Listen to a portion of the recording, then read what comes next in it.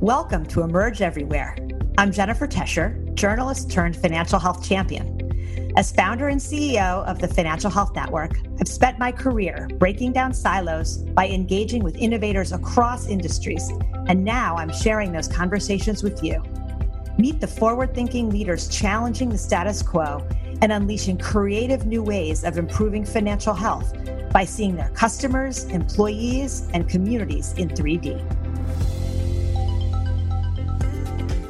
Bill Bynum has spent his entire career leveraging finance and public policy to drive investment in people and communities that have been historically locked out of critical institutions: banks, schools, hospitals, housing.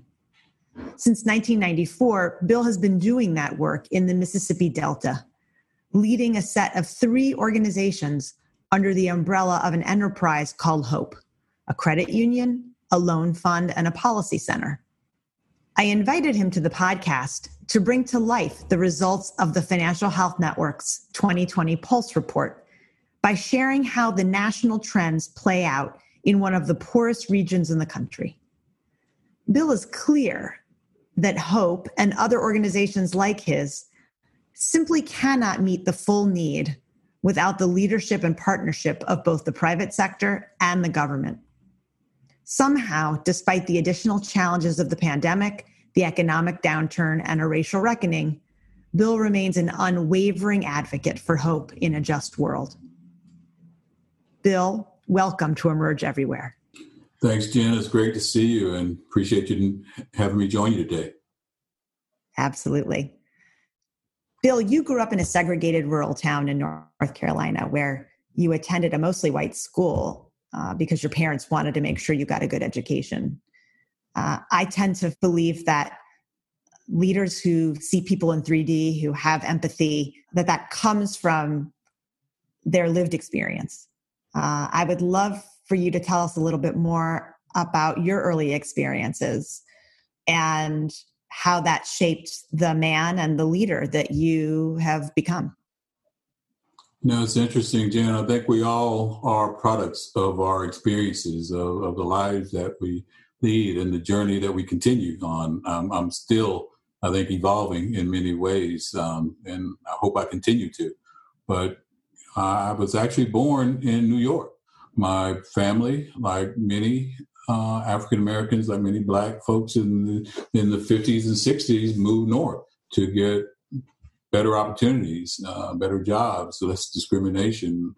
And my sisters and I were all born in Manhattan. I lived in East Harlem, but in the first grade, the challenges in the city made my parents decide to move back to North Carolina. They were from Chatham County, right outside of the Research Triangle, what is now the Research Triangle. But when you get outside of the Research Triangle in North Carolina, I think, as you know, spent some time there, it's very rural. It's one of the most rural states in the country. And I lived in a little mill town called Bynum, which was interestingly named after the people who own my ancestors, undoubtedly.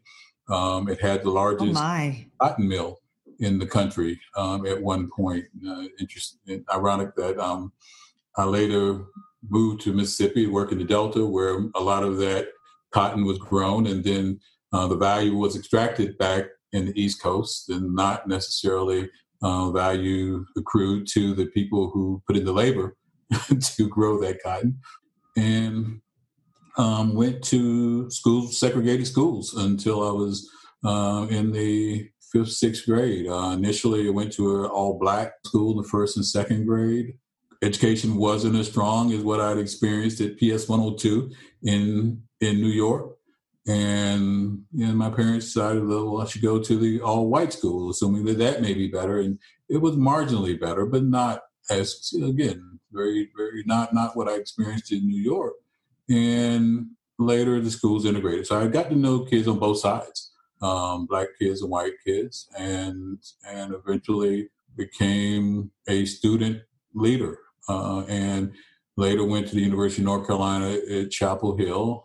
Had thought about going outside the state. Stanford was on the list, but I my parents had separated and wanted to stay around and support my mom and my sisters. And I went to UNC, got involved in student government, and I thought I was going to be a journalist until I got sidetracked by student government, and this community development finance thing got my attention. But when I was young, the Klan every Thursday night would have a meeting at a barbecue joint not a quarter mile from my house. Fortunately, they were not as active as they had been a few years before, but still, it was significant. I stayed in a single-wide trailer right next to my great-grandmother, who cooked and cleaned for many of the folks in the community. And the kids generally didn't carry a lot of the baggage from their parents, but some of it spilled over. And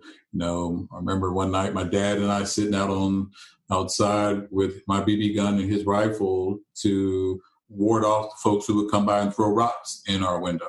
So that was the environment. And later, again, kids that I went to school with, and on both sides, we developed good relationships and good friendships, and I think that has served me well through life. But I saw how much we had in common, but also saw the disparities in wealth and in opportunity. I think one of my early lessons was when my grandmother took me to the credit union that was in the garage of the vice principal's home. It was created so that people in the Black community could get basic, affordable, responsible financial services because they weren't welcome in the community bank in the town. And so I saw how important it was for people to pool their resources together to support their neighbors. And so, again, I was able to take some lessons from that and have tried to build upon it throughout my career. So we have a few things in common, because in addition to an interest in journalism, I also was born in New York, but left there at a relatively young age and went south. I grew up in Miami. So I didn't know that. I didn't realize that you were born in New York. That's really interesting. So thank you for sharing about your history, your family, and the credit union piece is really interesting. Tell us how you ultimately ended up in Jackson, Mississippi, and also tell us more about how you've built what the set of organizations that you now run, known as HOPE. I've been fortunate to be around really incredible change makers all my life. When I got out of college, I planned to go to law school. I wanted to be the next Thurgood Marshall, but I decided to work a little while, and I ended up at Self-Help, Center for Community Self-Help, which now is one of the largest community development financial institutions in the country. But at that time, we were looking to help businesses that were closing because of the owners were relocating outside the country, cheap labor, and more profits. And so we tried to help the employees buy the companies and restructure them as worker-owned businesses. But when we went to banks, we couldn't get financing for these blue-collar workers, many who were women and people of color. And so we decided to start our own financial institution, with the deposit from a bake sale, one of the first resources in Self-Help Credit Union, which is now a multi-billion-dollar national powerhouse in the community development space. But, we just started because we wanted to help businesses be business owners and their workers get treated with respect. And so, again, I saw the value of people pooling their resources together to help their neighbors. And before we knew it, we had more deposits than we had employee-owned businesses. So we expanded to women, rural, minority-owned businesses, eventually affordable housing. And I left there to go to work at the North Carolina Rural Center, where we started a microloan program. I met with Muhammad Yunus, saw the work he was doing in Bangladesh, and thought that if he could be that successful in helping entrepreneurs in one of the most impoverished countries on the planet, we could certainly take some lessons and apply them across rural North Carolina, and we did, and had been very successful. And at some point, I guess it was in the early 90s, a good friend who had moved to Mississippi to start a foundation approached me about the idea of a loan fund to help businesses in the Mississippi Delta. I was at a point in my career where I was looking to expand my experience, and it gave me an opportunity to come and create my own, hopefully not a mess, but just to test my ability to take the lessons I learned and apply them in a region where certainly the need was great. A lot of effort had been put into improving conditions in the Mississippi Delta, Arkansas, Louisiana, one of the most impoverished regions in the country. And so I moved here in 94, really thinking that, someplace that was in the backyard of President Clinton, who had recently launched the Community Development Financial Institutions Fund in Treasury, a key part of his platform. I was hopeful that some of those resources could be tapped to build on the work that we were doing. And so we had a $1.5 million grant from the Pew Charitable Trust and believed that we could transform the economy of the Delta. And so we took off and have been busy ever since. Bill, as you know, last week we released the results of the Financial Health Network's annual Financial Health Pulse survey. Every year we survey a nationally representative sample of Americans to understand how their financial health has changed over the course of the year and how financial health varies based on a variety of socioeconomic variables. In the 2020 report, only 15% of Black people and 24% of Latinx people were found to be financially healthy, compared to nearly 40% of whites and Asian Americans.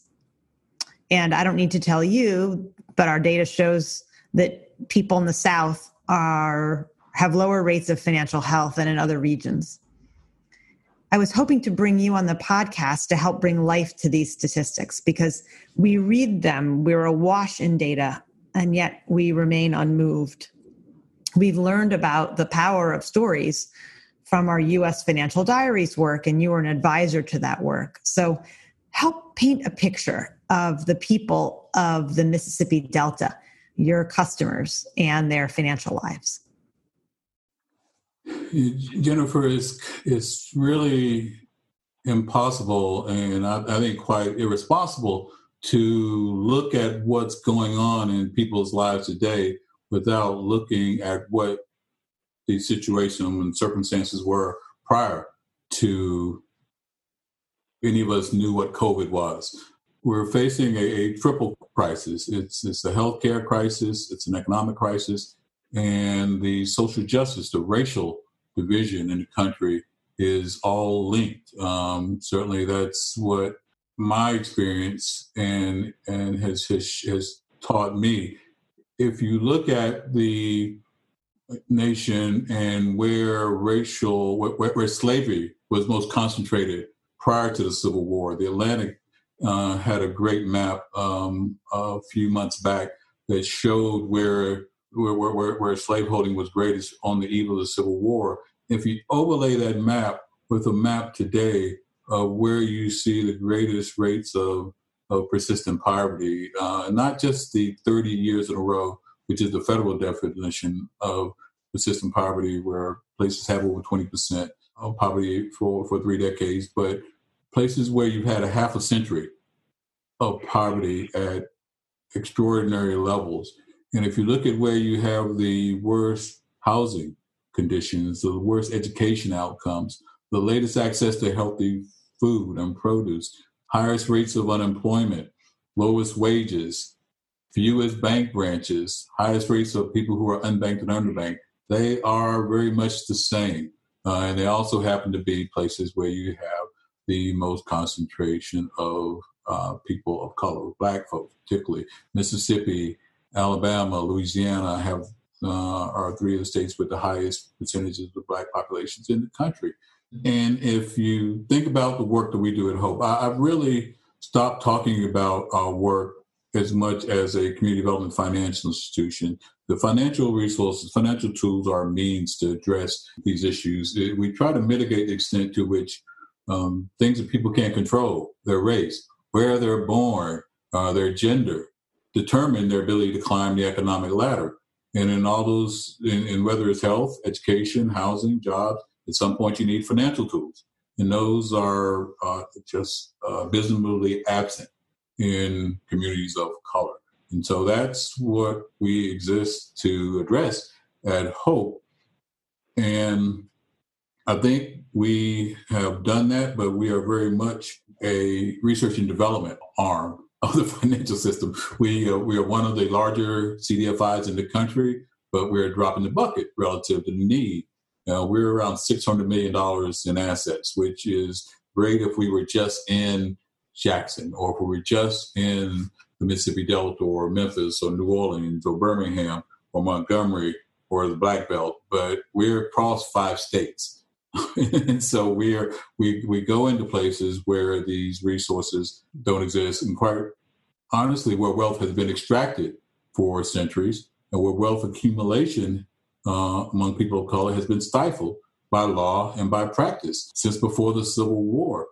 And it's really great to hear you talk about, I've heard you talk a lot about silos, but as I mentioned, all these opportunity ladders, health, education, housing, all tie together, but they all also tie to the financial health of people who live in these communities.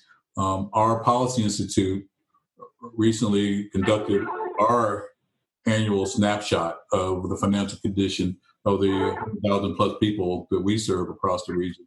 And we saw that a third of our members have less income than they had before the pandemic. That's a big hit. A quarter of our members cited that they worry about paying a debt that they owed every day or nearly every day. 71% received a stimulus payment, which underscores their need, the need for basic banking services. Nearly half were either unbanked or underbanked prior to joining our credit union. Almost 80% of our members are Black. 60% are women. Half of them have incomes below $30,000, $31,000.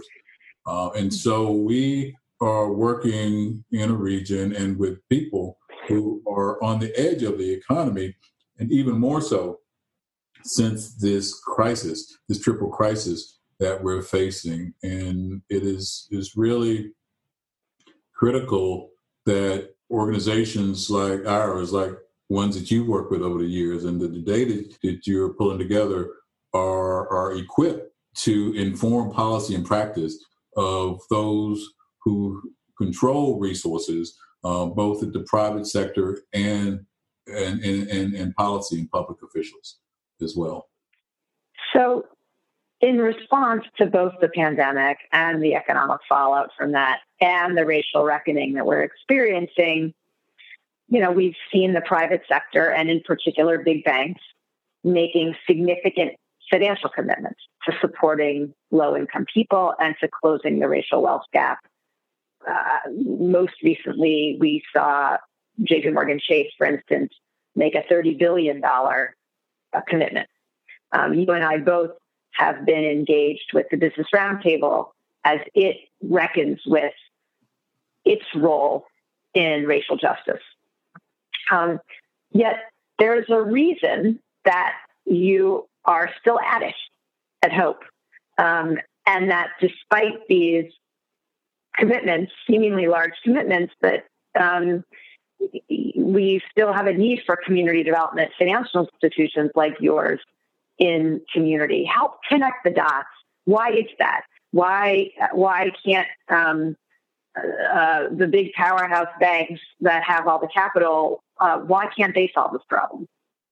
No, I think they can. I think it's a matter of commitment, of intent, of leadership. I am encouraged by what I've heard from the Business Roundtable prior to COVID, they updated their statement of purpose. They asserted that the purpose of a corporation is to support an economy that works for all Americans.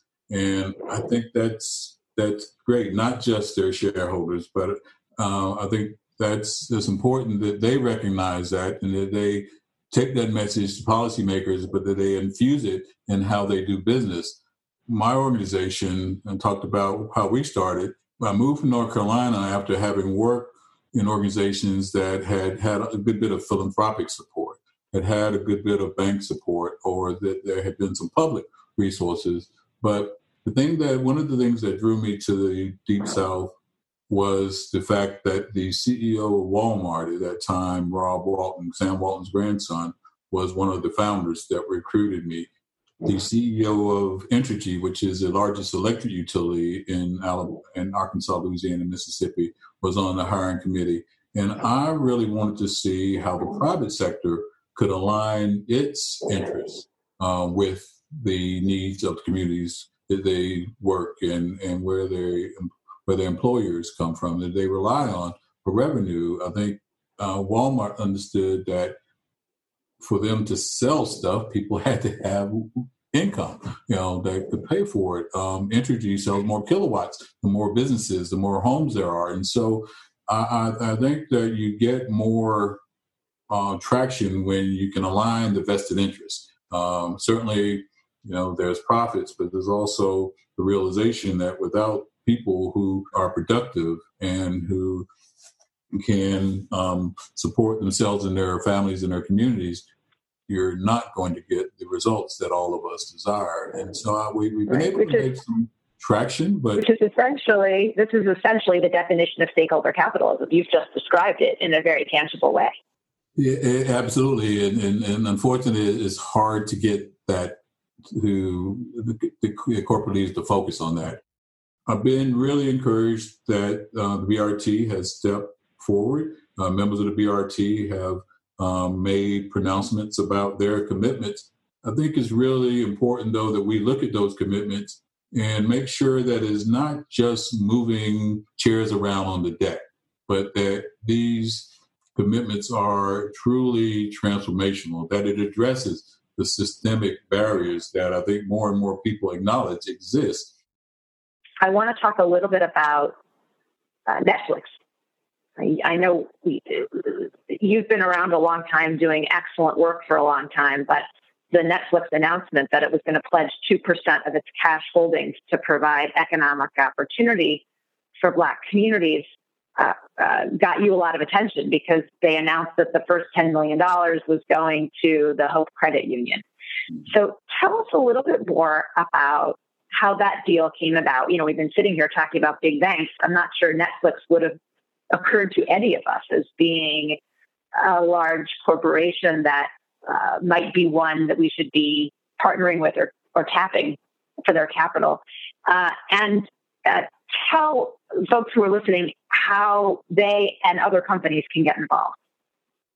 It was interesting. We had earlier, before COVID, before George Floyd, had started to take steps to restructure our balance sheet. When you work in communities like the Mississippi Delta and the Black Belt, you know that there's not enough wealth.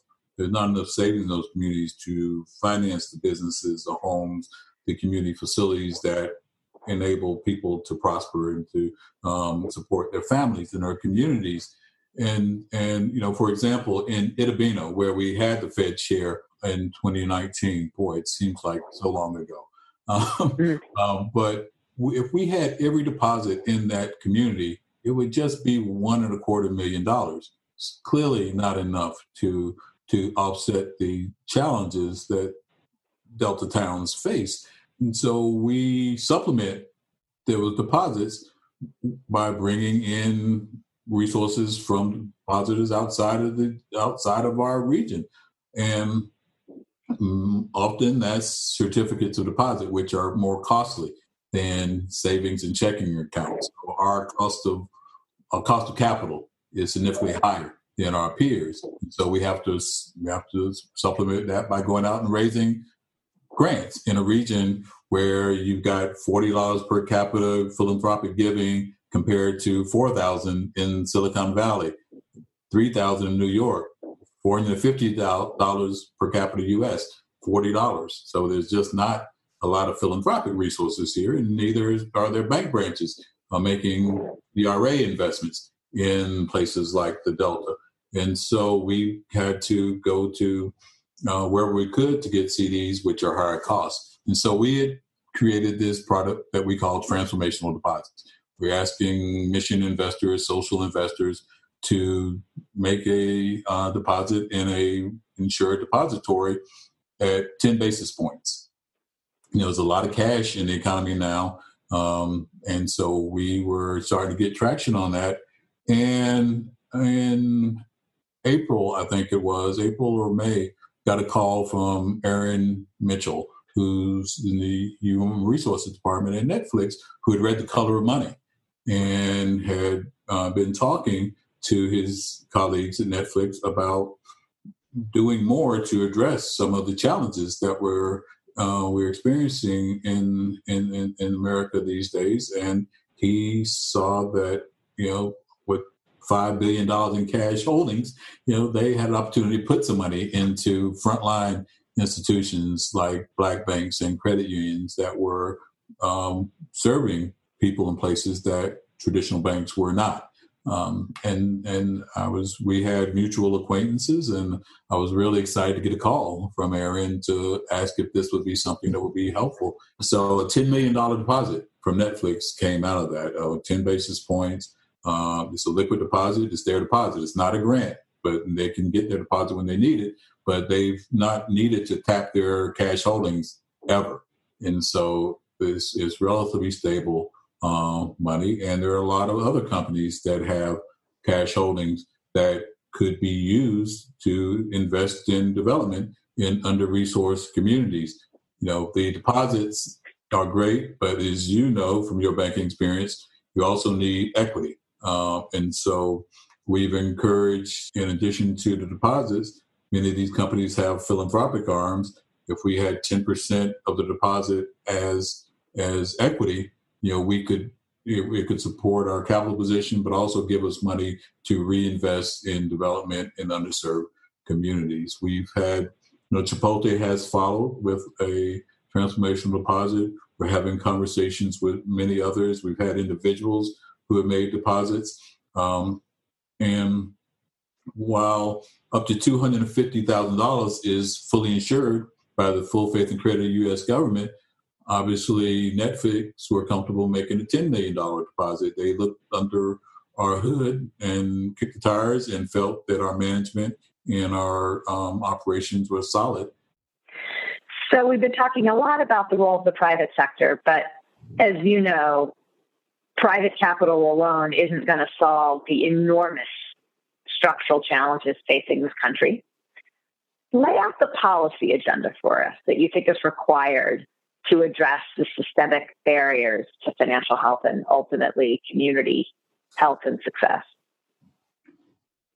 Now, I think it aligns with what we were saying that the private sector should do. We've got to be intentional about investing in people and places that have systemically been denied the ability to build wealth and to support their families and to be a productive citizen. And when home ownership and entrepreneurship are two of the most sure ways to close the racial wealth gap.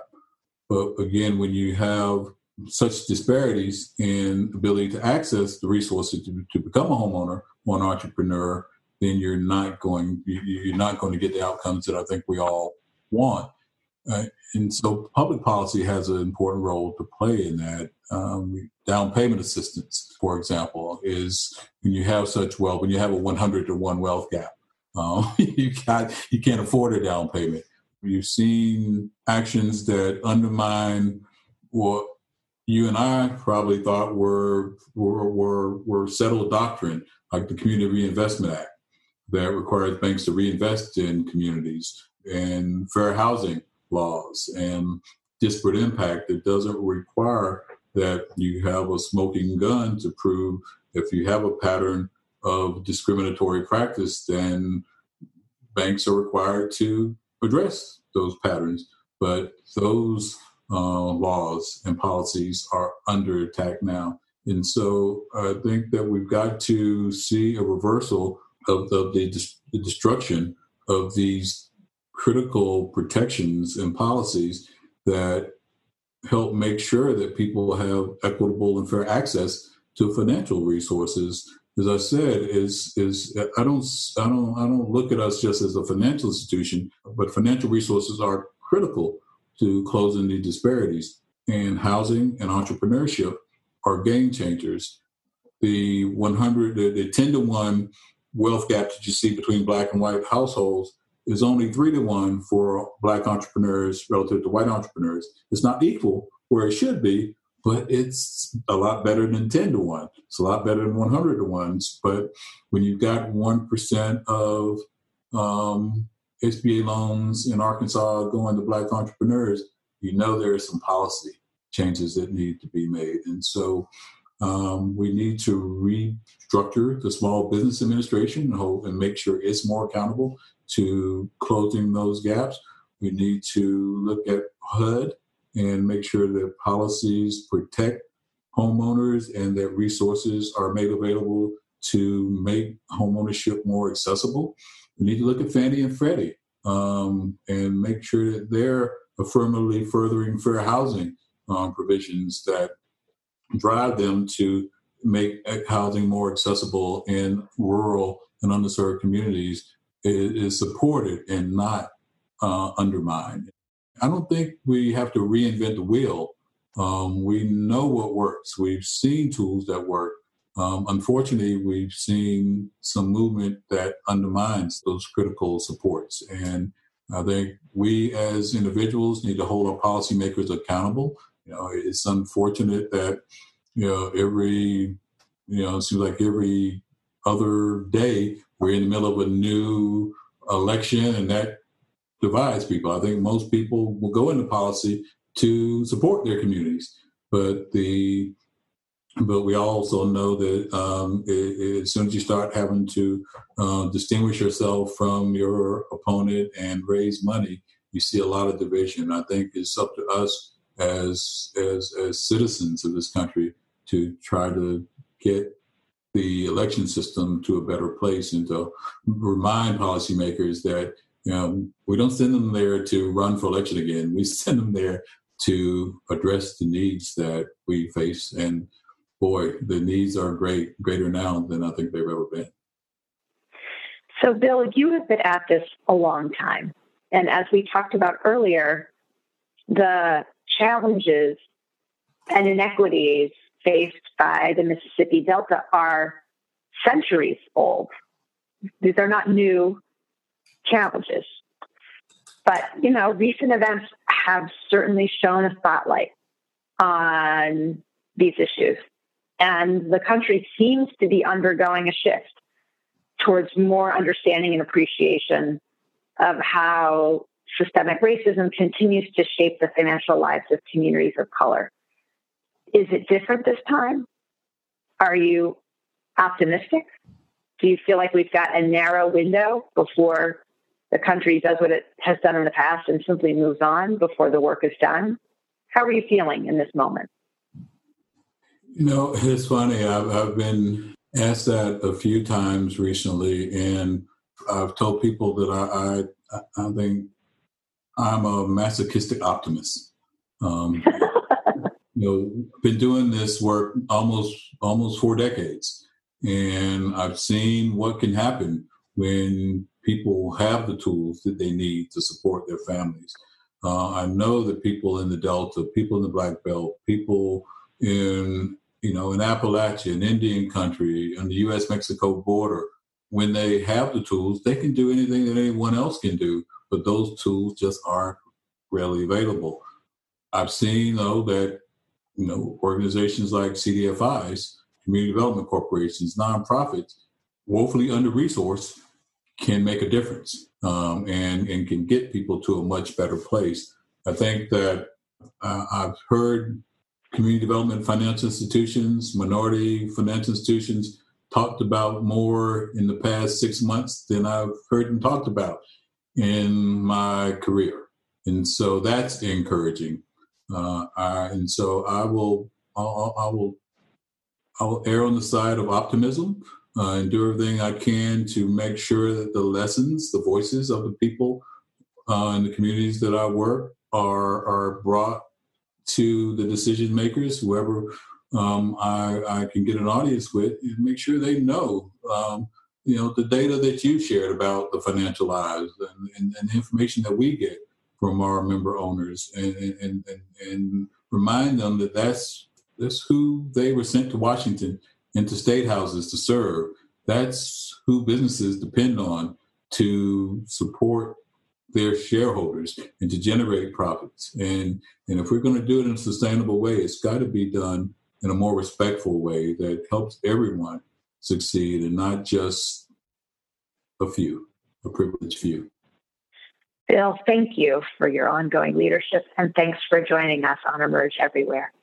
No, thank you for what you're doing. It was a pleasure to talk with you. This has been Emerge Everywhere, a Financial Health Network production. I'm Jennifer Tescher, and I'd love to hear your ideas for future guests and your reactions to the show. You can connect with me on Twitter @Jen Tescher.